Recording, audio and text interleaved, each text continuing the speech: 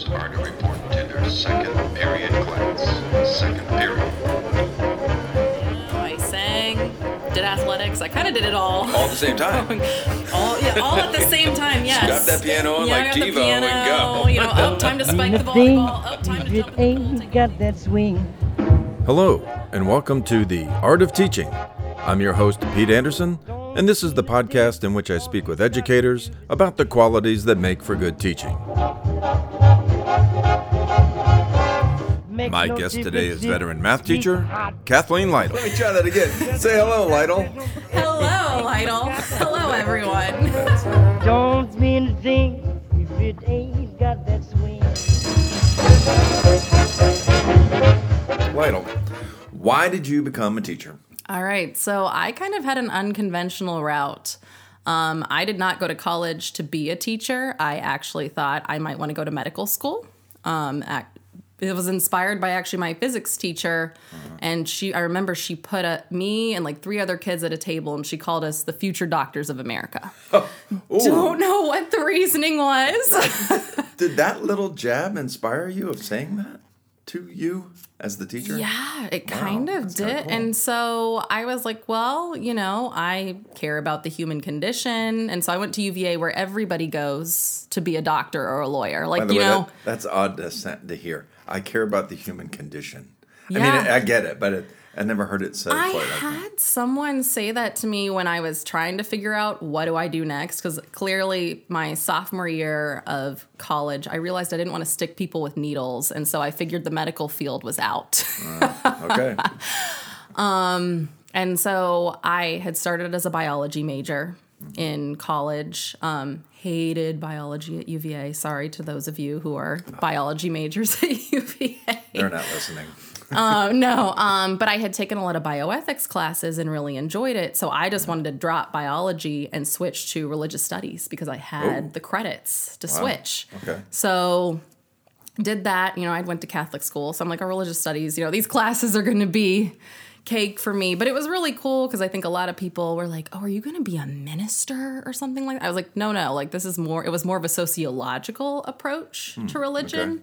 So I really enjoyed my major, but I knew I wasn't going to do something in religious studies. At that point, I was like, I just need to finish my bachelor's and go from there. So in the meantime, I did take education electives. Wait, you finished a bachelor's in religious studies? Oh, yes. Okay.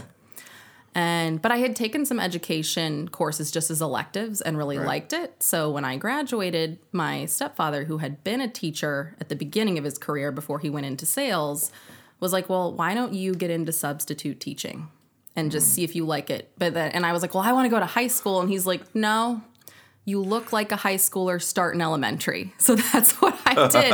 And I actually ended up doing a long-term sub position in a kindergarten classroom. And thought I wanted to be a kindergarten teacher after that. I know. When I think about it now, I'm like, there's no way. And at the end of the year, they didn't have any teaching assistant positions because I wasn't qualified to be a teacher by that point. Right. So I happened to interview at an alternative school where they had a TA position. It was for kids with emotional disabilities and autism.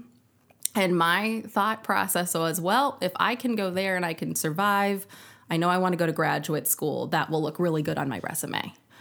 But you weren't looking for that kind of job. No. Which is a really unique job. No, yes, it was. I need a job. There it is. I'm going to take it. Let's see what happens. I like education.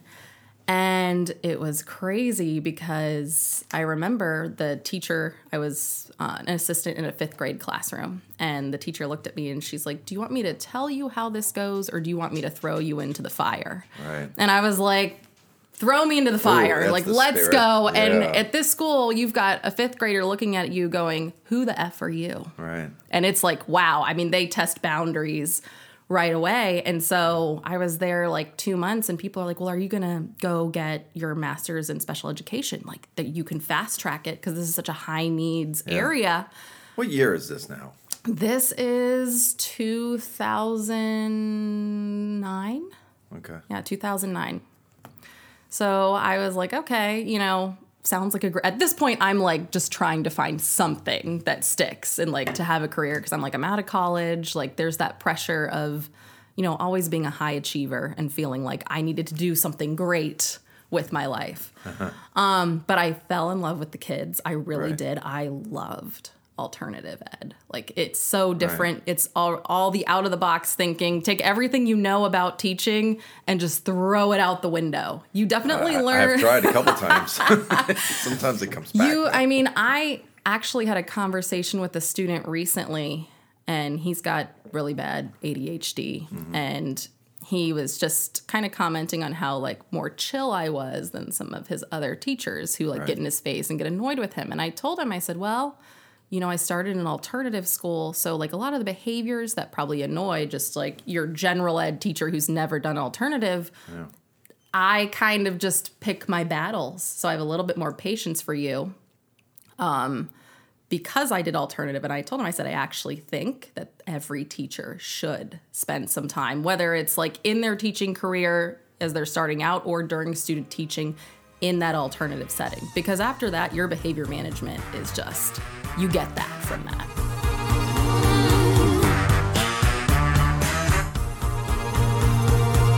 Still don't know what I was looking for, and my time was running wild, a million dead-end streets every time. But you made this switch. Yes. And I don't want to get too nitty-gritty as to why the switch. Yeah. I've heard some of the why. Yes. Was part of the why wanting to be a lead teacher? Yes. Okay. I think, because even, I loved co-teaching with you. But I think what I discovered with co-teaching is I was bored and I wasn't expanding myself. Well, it was the repetitiveness of my jokes, I guess. All of your jokes. Not that one again. No. Well, heard it. Well, and I think what I noticed, I think, when the best way I can describe it is when I did musicals in high school. Yeah. And one of my friends told me, she's like, one of my grandmother, when she was watching you on stage, she said, you are the kind of singer where she just wanted everyone to shut up so she could just hear you sing. And kind of the real pivotal moment for me was when we were hybrid and I was co-teaching with Morris. Yeah. And he wanted me to stay in the room with him. Well, that prevented me from talking to my online kids. Oh, and so I was in the back, masked and muted. And it's such a metaphor for how I was feeling about my job. And that was so hard, to convey. Because, he was great. And we actually, our kids did awesome with us. Yeah. But I was like, I meant for more. Right. And I had actually started having that conversation. Even with Leah, I was like, I know I can do more. I know I can grow more. And I know I'm meant to be center stage. All right. So you got the gig. I did. Unfortunately for us elsewhere. But you got the gig there at Colgan. Mm-hmm. One question comes to mind. And it's not necessarily maybe the first time, but describe that feeling of getting your own classroom. It's your room now. It's so nice because I had my own classroom at Pace. Yeah, at Pace. I didn't know that. Yeah. So I was thinking, but that moment when, so it's been a while. It's been a while. So here you are going, this is your room. Go. What's it feel like? Equal parts scary, equal parts exciting. Because for me, so much of my teaching methods are about the psychology of teaching. So what kind of environment am I going to create that inspires my students? Right. And just having that creative control, if you will. Lots of imposter syndrome because obviously I'm not a math major. I'm not your traditional math teacher. Imposter syndrome. Yeah. You feel like an imposter? I did. Right now. How about now? You don't feel that way now, do you? No. Now, I am at a point at my new school where I am my gosh, I am in my dream job and we are just going to rock it. Good. It's just. All right, good. Yeah. No, it's. All right, so that room, that feeling of that you walk in, this one will be yours. And it's ideas start spinning. Oh, ideas start spinning. It has changed so much. Yeah. I've kept it fairly, I'm not somebody who's going to throw all the decorations up there. And I'm actually currently experimenting with more of a problem-solving model that involves having the kids stand up at whiteboards. Right. And you giving the problems verbally instead of on paper or on the board. And some classes that's been, they don't like it. It hasn't gone as well. But my third block in particular, I guess the word I would use to describe them was there's a lot of talent in there, but there was a lot of apathy. Mm-hmm. But when I switched up the model in this latest unit, that class is my favorite class. Really? I have kids in there that, like, you give them a non-curricular task. Like, I gave them, with 4 4s, tell me all the way, and you can use the 4 functions, tell me all the ways you can make the numbers 1 through 20. Right. And I have kids in there that would work the entire class period if I let them do that. There's another game called the 24 game or something. I don't mean the one online where the numbers are moving around like something else. I think it's in our closet. Yeah. At school. Interesting. That's cool. Yeah, and it renewed that class because I got this new kid who was a transfer from another high school in Prince William, and like he's one of those kids that could make or break your class, right? And if you come in, yes, I know. And so since I changed, because I could tell he hated taking notes, but clearly smart kid. He came with an 87, so he's not dumb in math. Yeah. I started throwing problem-solving stuff. Sometimes it was related to the curriculum we were doing. Sometimes it was just, here's a random math problem I found. Right. He has transformed the performance of the class. Yes. I mean, it was one of those moments. I mean, everything I hand to him, here's, like, we did systems, and one of the questions is, they sold tickets to the dance. Right. They found 47 ticket stubs. This is how much each, ticket cost. Yeah. And there's $200 in the cash box, but there was $1 found outside. Does that dollar belong in the cash box? And watching that class, I remember I gave him like 30 minutes to work on it and didn't give him any solutions. Just said, and I was like, all right, we have to pause. And we have to do, some extra practice. I'm going to show you. That's how I introduced systems to them. And when we finished with just like, the basic grunt work they had to do, I had kids that organically got together. Miss Lytle, can we continue to work on this? Oh. And what a home run feeling that is. Oh my gosh. For you. It was huge. And that class is now, they are a completely different class. They went from being like every day, like every time I had them, it was drudgery because they were just like, and again, when did this change happen with this one kid?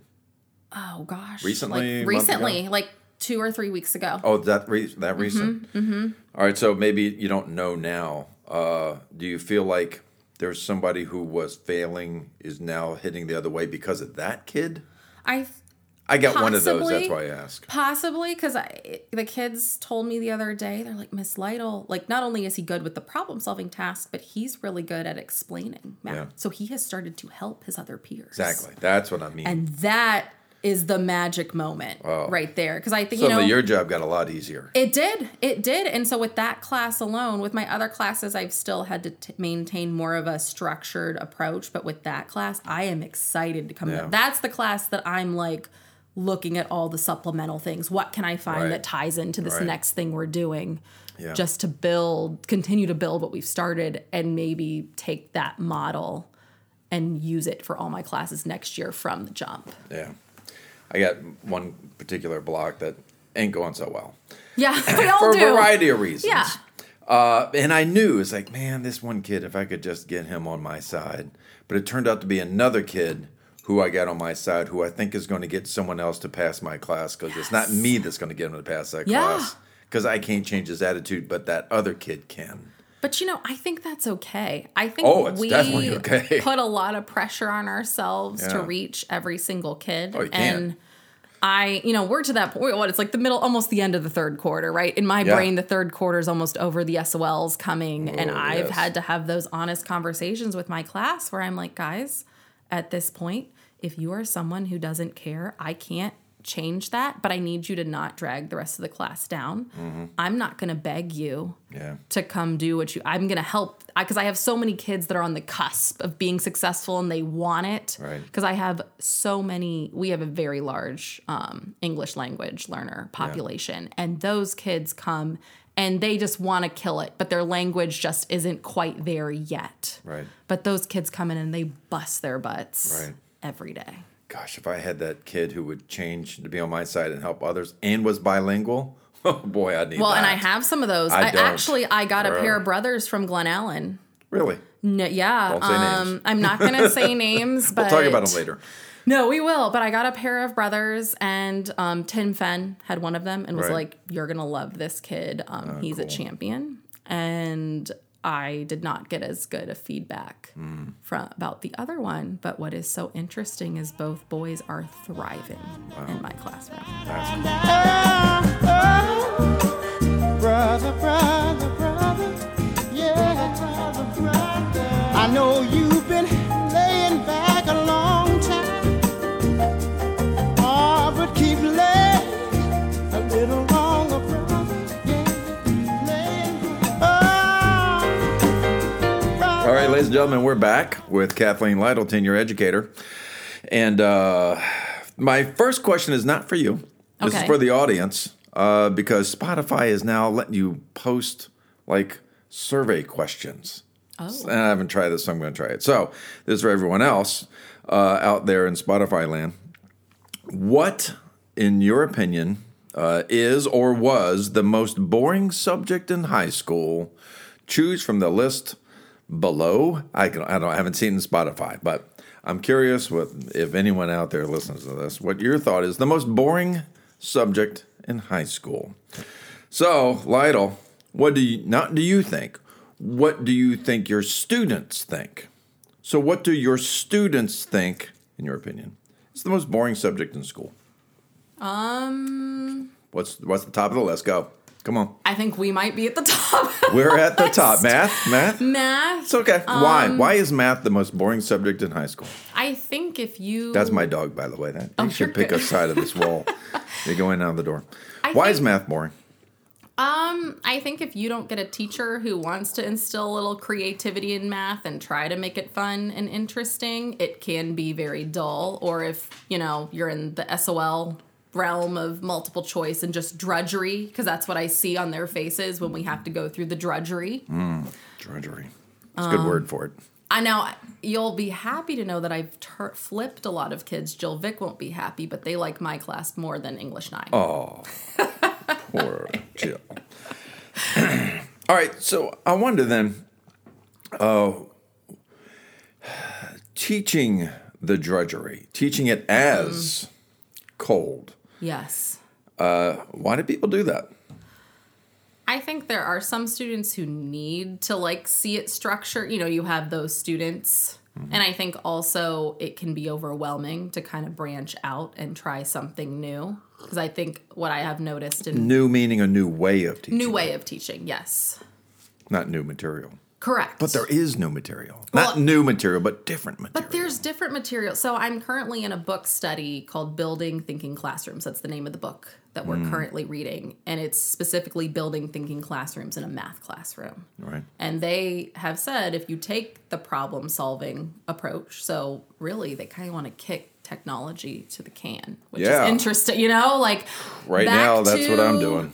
But they talk about, in a way. They talk about having the kids standing, designing your classroom so that when they walk in, they don't just assume, oh, this is how this class is going to go. So they talk about defronting the room, and it's more student-centered. Sure. Having them standing at the whiteboards.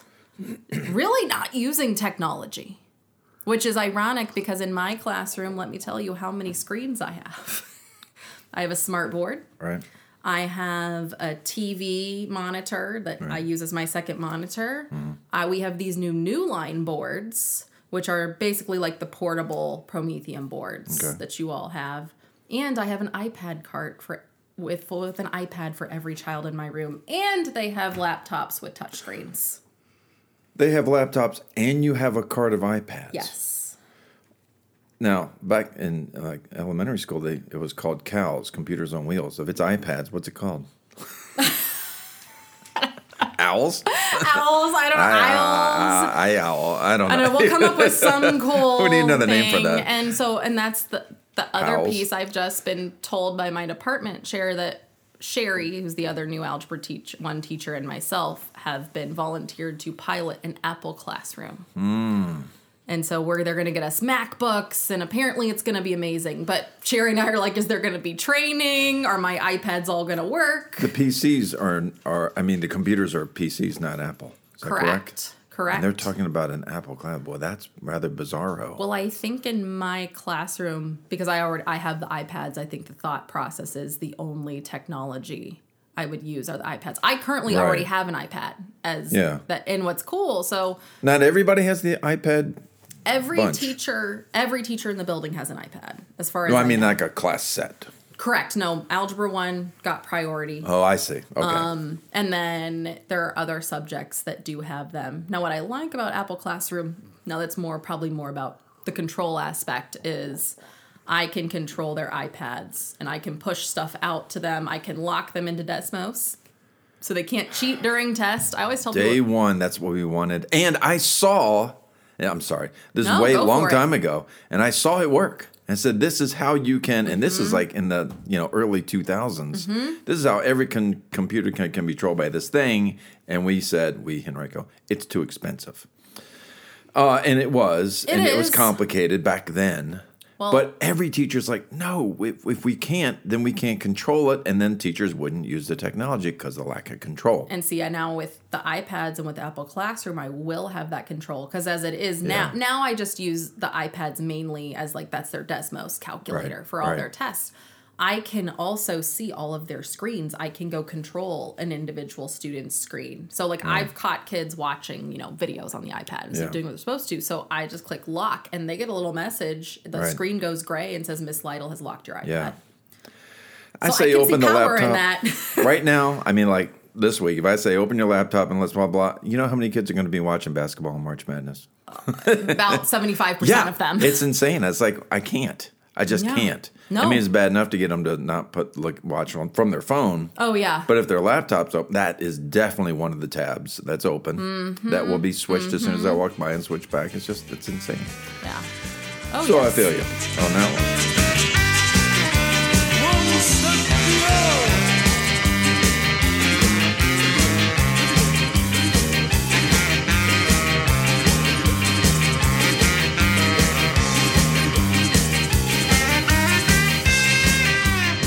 Doing it differently in this Apple Classroom, that's fantastic. Is it the teachers, and I think most people would agree math is the worst. All right. That's decades of everybody says that. You talk to any person out there in public, I hated math, right in your face as I'm a math teacher. And you know what the craziest thing was at back to school night?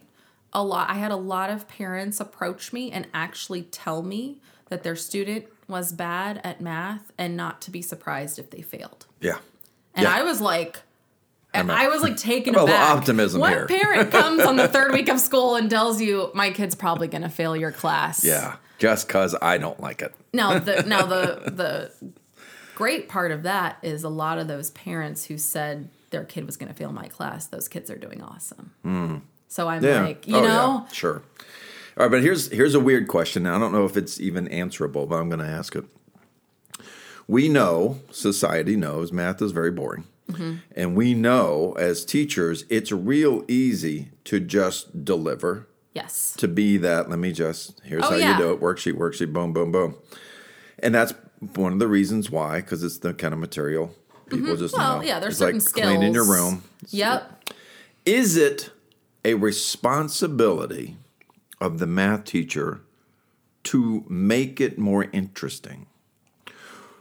Versus, I guess, is it the responsibility or maybe a partial responsibility for the student to step up because this is the show? This is what we do here. Where's the responsibility lie in that? I think it's 50-50. That's a weird one. You know what I mean? I think, because I've had moments where I've found an activity that I think, will present something differently, right? It'll be fun. I found this fun activity. And my students become what I call fun suckers. They don't think it's fun. They just, I got to write that one down. Yeah. Oh, I say that all the time to kids. Don't be a fun sucker. Please. Seriously. Have you ever had that moment where you've you have spent all this time planning this activity that you think is just going to be amazing and they're going to be into it. And then it just falls on deaf ears. And you're like, I just did all that work. I have mentioned this in one of the conversations before, but just because I saw Tim, it happened on the day Tim wasn't there that day. Okay. And it was, all of my effort into this thing, and it just crashed and burned because of the room was full of fun suckers, and it needs more than one person in the room to anti that. Yeah. Oh boy, did it crash and burn. But I think it goes back to, I quote you all the time because we taught for 5 years together. I think as a teacher, it's your responsibility to demonstrate that it's okay to fail.